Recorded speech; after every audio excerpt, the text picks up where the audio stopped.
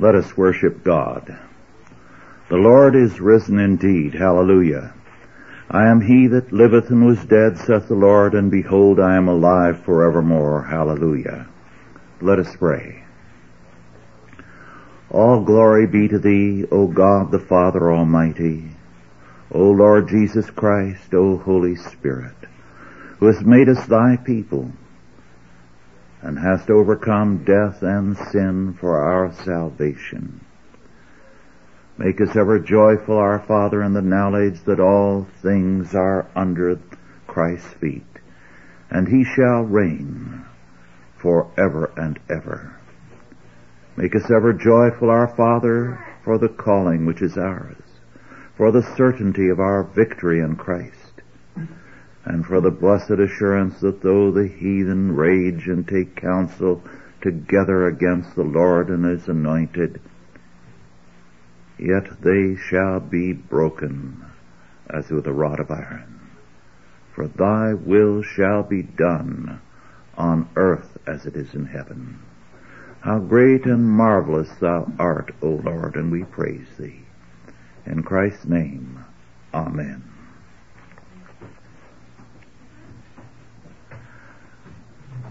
Our scripture is from the Gospel of Luke, the 9th chapter, verses 28 through 31. Our subject, our Lord's Exodus at Jerusalem. Luke 9, verses 28 through 31.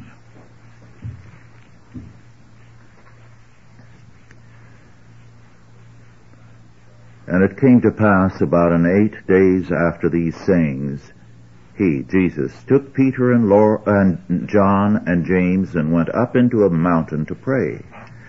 And as he prayed, the fashion of his countenance was altered, and his raiment was white and glistering. And behold, there talked with him 2 men, which were Moses and Elias, or we would say Elijah, who appeared in glory and spake of his decease which he should accomplish at Jerusalem. We began our study of Exodus with these verses, and we shall examine them further today because they are essential to Christ's death and resurrection. This Easter is very much like the first Easter, when the powers of the world conspired to destroy Jesus Christ. Death by crucifixion was the most fearful means of death that Rome could devise. They had turned it into a science to see how they could kill a man with the maximum amount of suffering. Very often, locally, there were refinements added to it.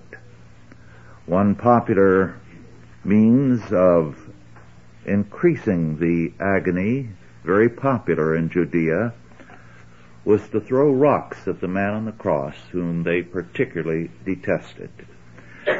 And before long, after an hour or so, the man's face and body would be hanging with strips of flesh. This was done to our Lord because it was not necessary for the Roman soldiers to break his legs to speed his death at the end. He was already dead. The world today is joined in the same kind of attempt to destroy Christ. Across the country today, a syndicated article is appearing on the front pages of newspapers by a Los Angeles Times writer, but emanating from Washington, D.C., accompanied very commonly with a 6-inch picture of Martin Luther King, and the statement that it is he who resurrected society.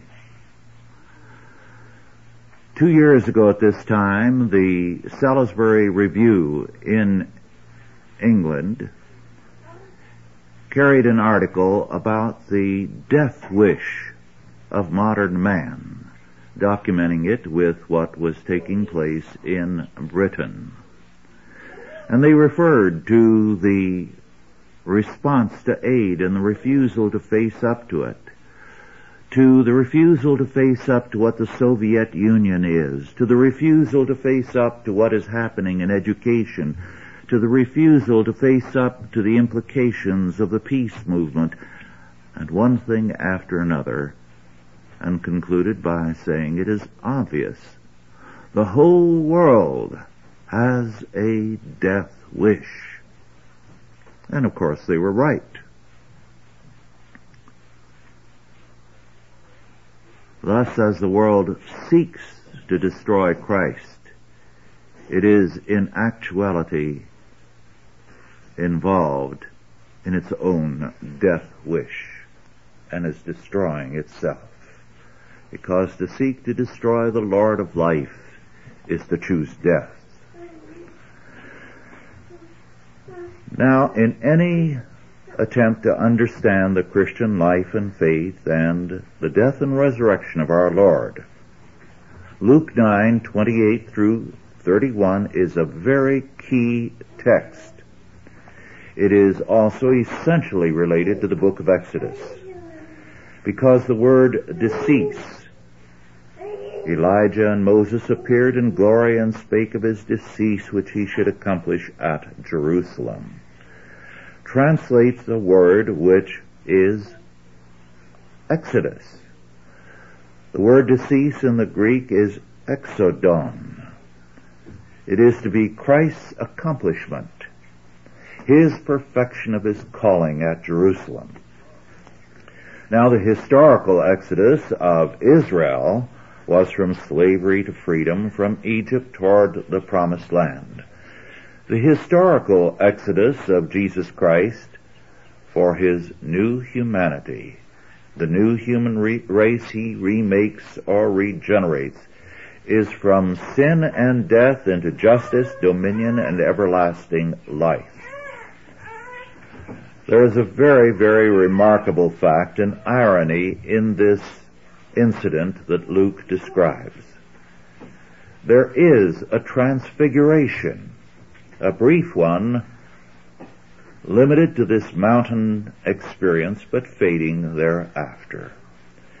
Christ radiated for a time with a light and glory which were not of this world.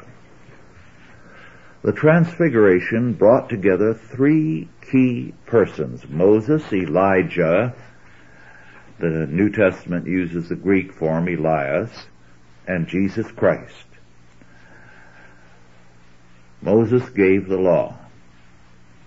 Elijah enforced it.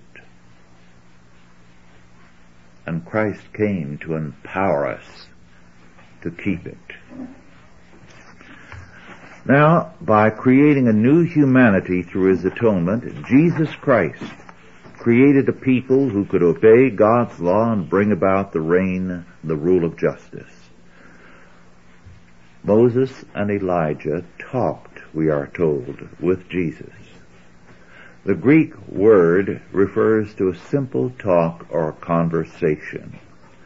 The three disciples were witnesses to this remarkable conversation, and the meaning of Christ's exodus was obviously, clearly stated to them and for them. Their failure to comprehend its meaning until much, much later was a moral failure, not a lack of clarity in what they saw and heard on the mountaintop. Schilder called attention some years ago to the remarkable fact that in this meeting, Jesus, while God the Son, was in his incarnation in a lesser glory than Moses and Elijah. They appeared in glory in a permanent state, whereas he, whom Scripture calls the Lord of glory, was able to manifest that glory only in a brief transfiguration at this time. J.C. Ryle a century ago, commented on the subject of the conversation between Moses and Elijah and Jesus, his decease, which he should accomplish at Jerusalem, and said, and I quote, "This expression is remarkable. It means literally his exodus or departure. It is used for death by St. Peter, speaking of his own death. It is also remarkable that in Acts 3:24, we have a Greek word used for our Lord's coming to take his office of a Savior, which might be translated literally, his entrance. Both expressions are singularly applicable to him who came into the world and was made flesh. And after doing the work he came to do, left the world and went to the Father. The beginning of his ministry was an eisodus, or entrance, his death an exodus, or departure." Thus the Bible speaks, to sum up Ryle's statement, of our Lord's coming as an eisodun, his going as an exodus. Exodus and exodus. Our Lord had already spoken of his coming death and resurrection to his disciples, and they were stunned and non-comprehending when he spoke of it. Their minds were concentrated on what they expected Christ to be. They could not accept nor understand his very plain statements of the meaning of his coming and his atoning death. Now, this revelation and transfiguration was a witness to the unity of God's revelation from the beginning of the Bible to the end.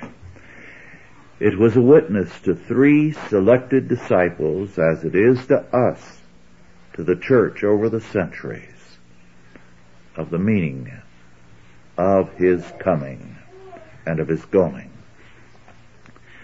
Moses and Elijah did not come to console nor to strengthen Jesus, nor was it their sole purpose to witness to Peter, John, and James. All that Moses and Elijah had done was essentially and totally tied to the work of Jesus Christ. And the work of our Lord was essentially and totally tied to the work of Moses and Elijah, to the law and the prophets. Christ did not come in fulfillment of Buddhism or Shintoism or Hinduism or Zoroastrianism or any other religion. But in terms of the law and the prophets, in terms of God's covenant, and any attempt to separate the Old and the New Testaments is death to the faith. The law and the prophets are meaningless without the atonement, and the atonement is stripped of its meaning when separated from the law and the prophets.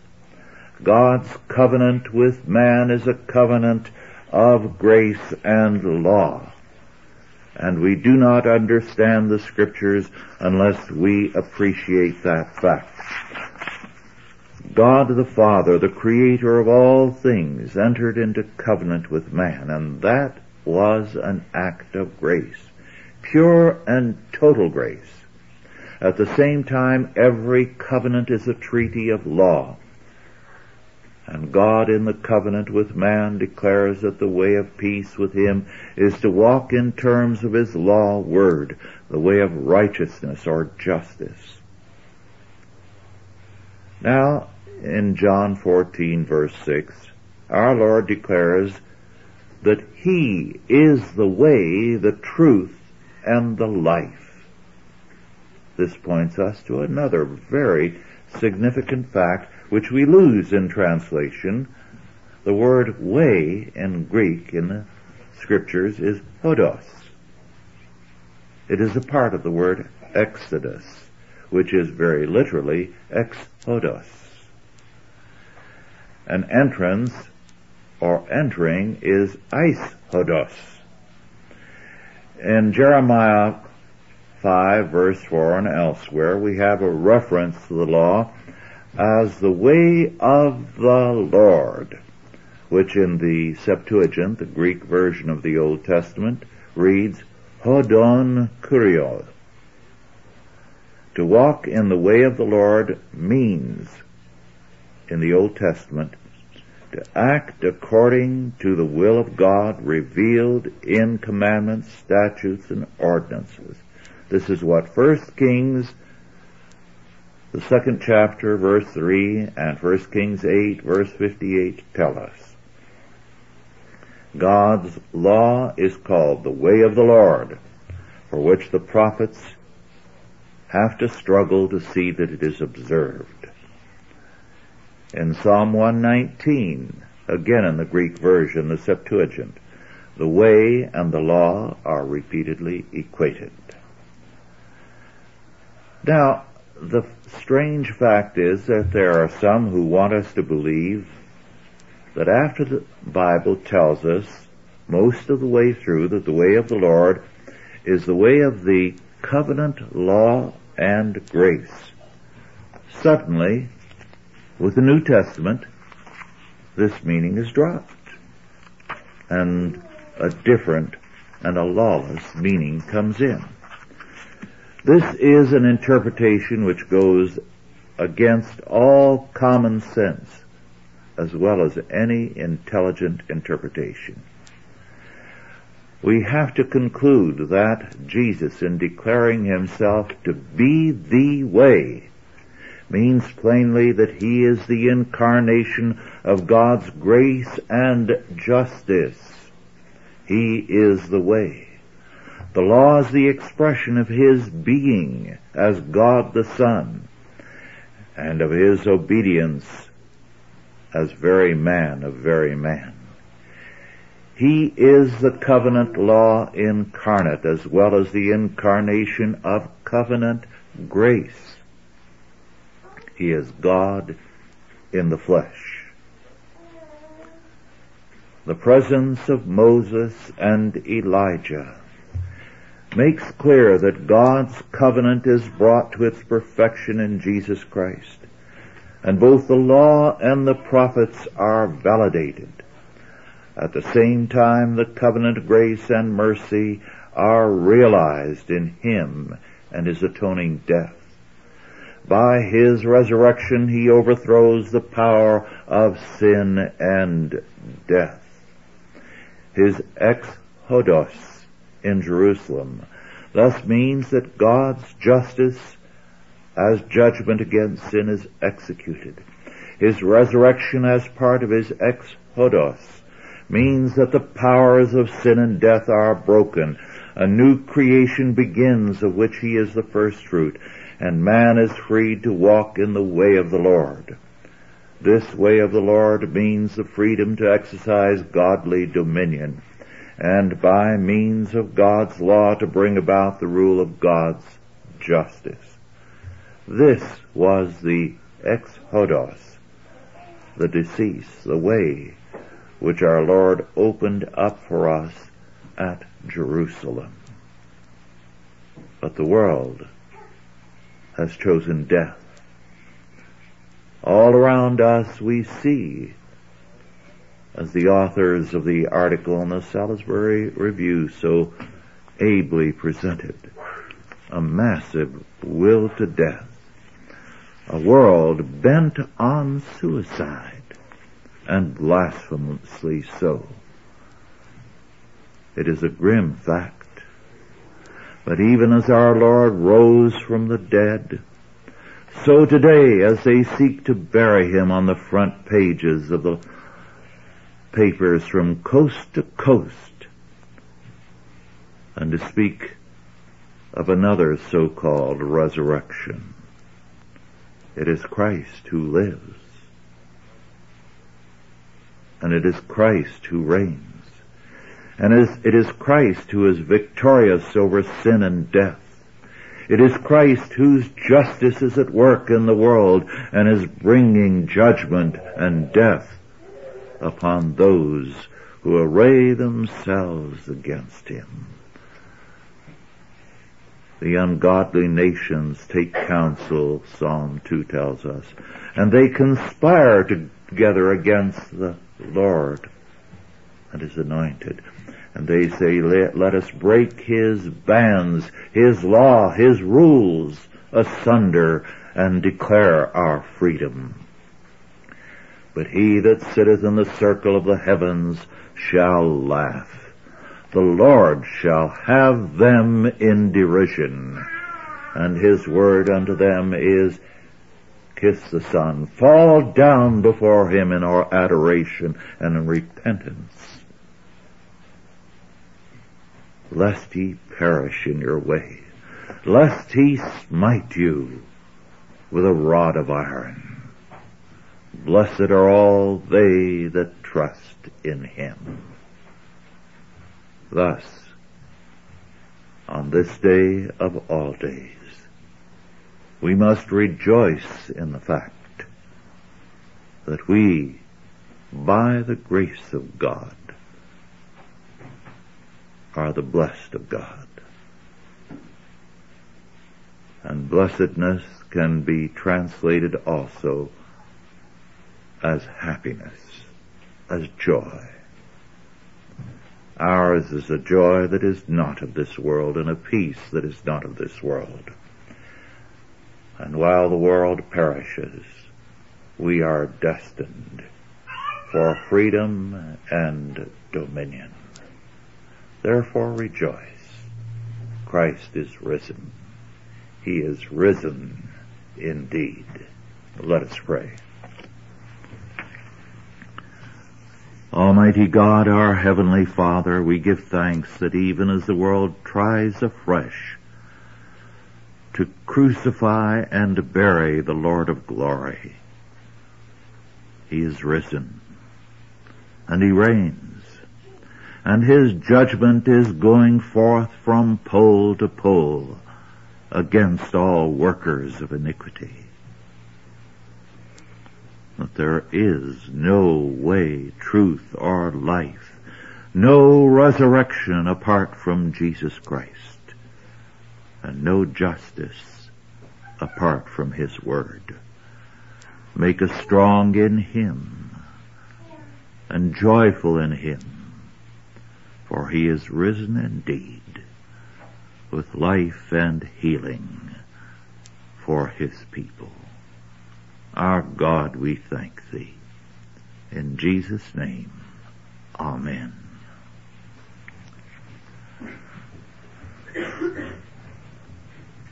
Are there any questions about our lesson?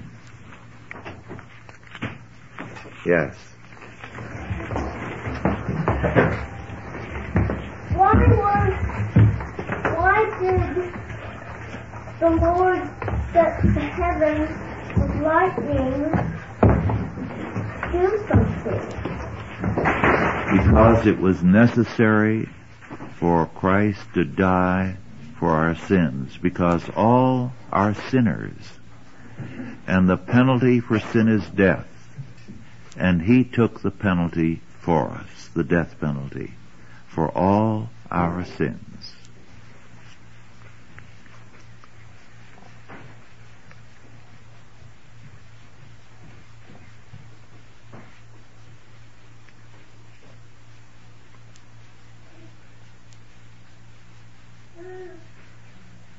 Yes. I was impressed by your comment that God showed the evidence of His grace by being willing to covenant with His people. It occurs to me that earthly rulers rule by means, these kings, by means of fiat decree, whereas our God has agreed to rule in terms of a legal contract. Yes. Which assumes sort of an equality of the partners, which is real evidence of His grace. Yes, the covenant is a fact of grace, because we who are His creatures, He enters into covenant with. And normally a covenant is between equals. But ours is a covenant of grace. But it is always, because that's the very nature of a covenant of law. And it's only a legal covenant when it is between equals. It cannot be more than that. Grace enters in when it is between unequals. Yes? Scots Presbyterians in the times of the Reformation didn't celebrate Christmas or Easter. Why not? That was not true until about a century later. And it came about in England. And the reason for it was that those days had become so paganized that the original meaning was all but forgotten. And therefore, for a time, they rebelled against the meaning. Just as for a time in New England, they also banned all lawyers. There could be no lawyers in New England. They were so fed up with the corruption of everything that they had experienced in England that they said, we're going to do a house cleaning. We will not observe Christmas and Easter, simply because we don't want to perpetuate the paganism that prevailed there. And we will not allow lawyers, because lawyers work to strain the language of the law to make it mean something other than its plain intention. So there were a number of things, these are the main things, that for a time they suspended and then quietly resumed subsequently.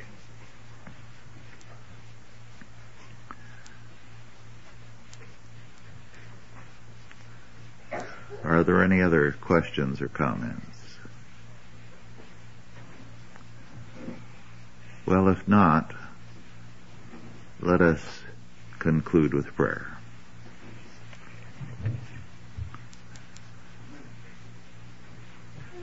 Our Father, we give thanks unto Thee for the glory and the grace of Thy ways. We thank Thee that Thou art merciful to us. Thou didst send Jesus Christ to die for us and to overthrow the powers of sin and death, to make us a new creation in Him. We thank Thee that even now Thy work is manifest in all the earth, Thy judgment and Thy grace. We thank Thee that Thou hast made us the people of Thy grace and the people of Thy law, and hast given us such great responsibilities in Jesus Christ to send forth the word of grace, to exercise dominion in terms of Thy word, and to be more than conquerors in Christ. How great Thou art, O Lord, and how marvelous Thy ways. And now go in peace. God the Father, God the Son, and God the Holy Ghost bless you and keep you, guide and protect you, this day and always. Amen.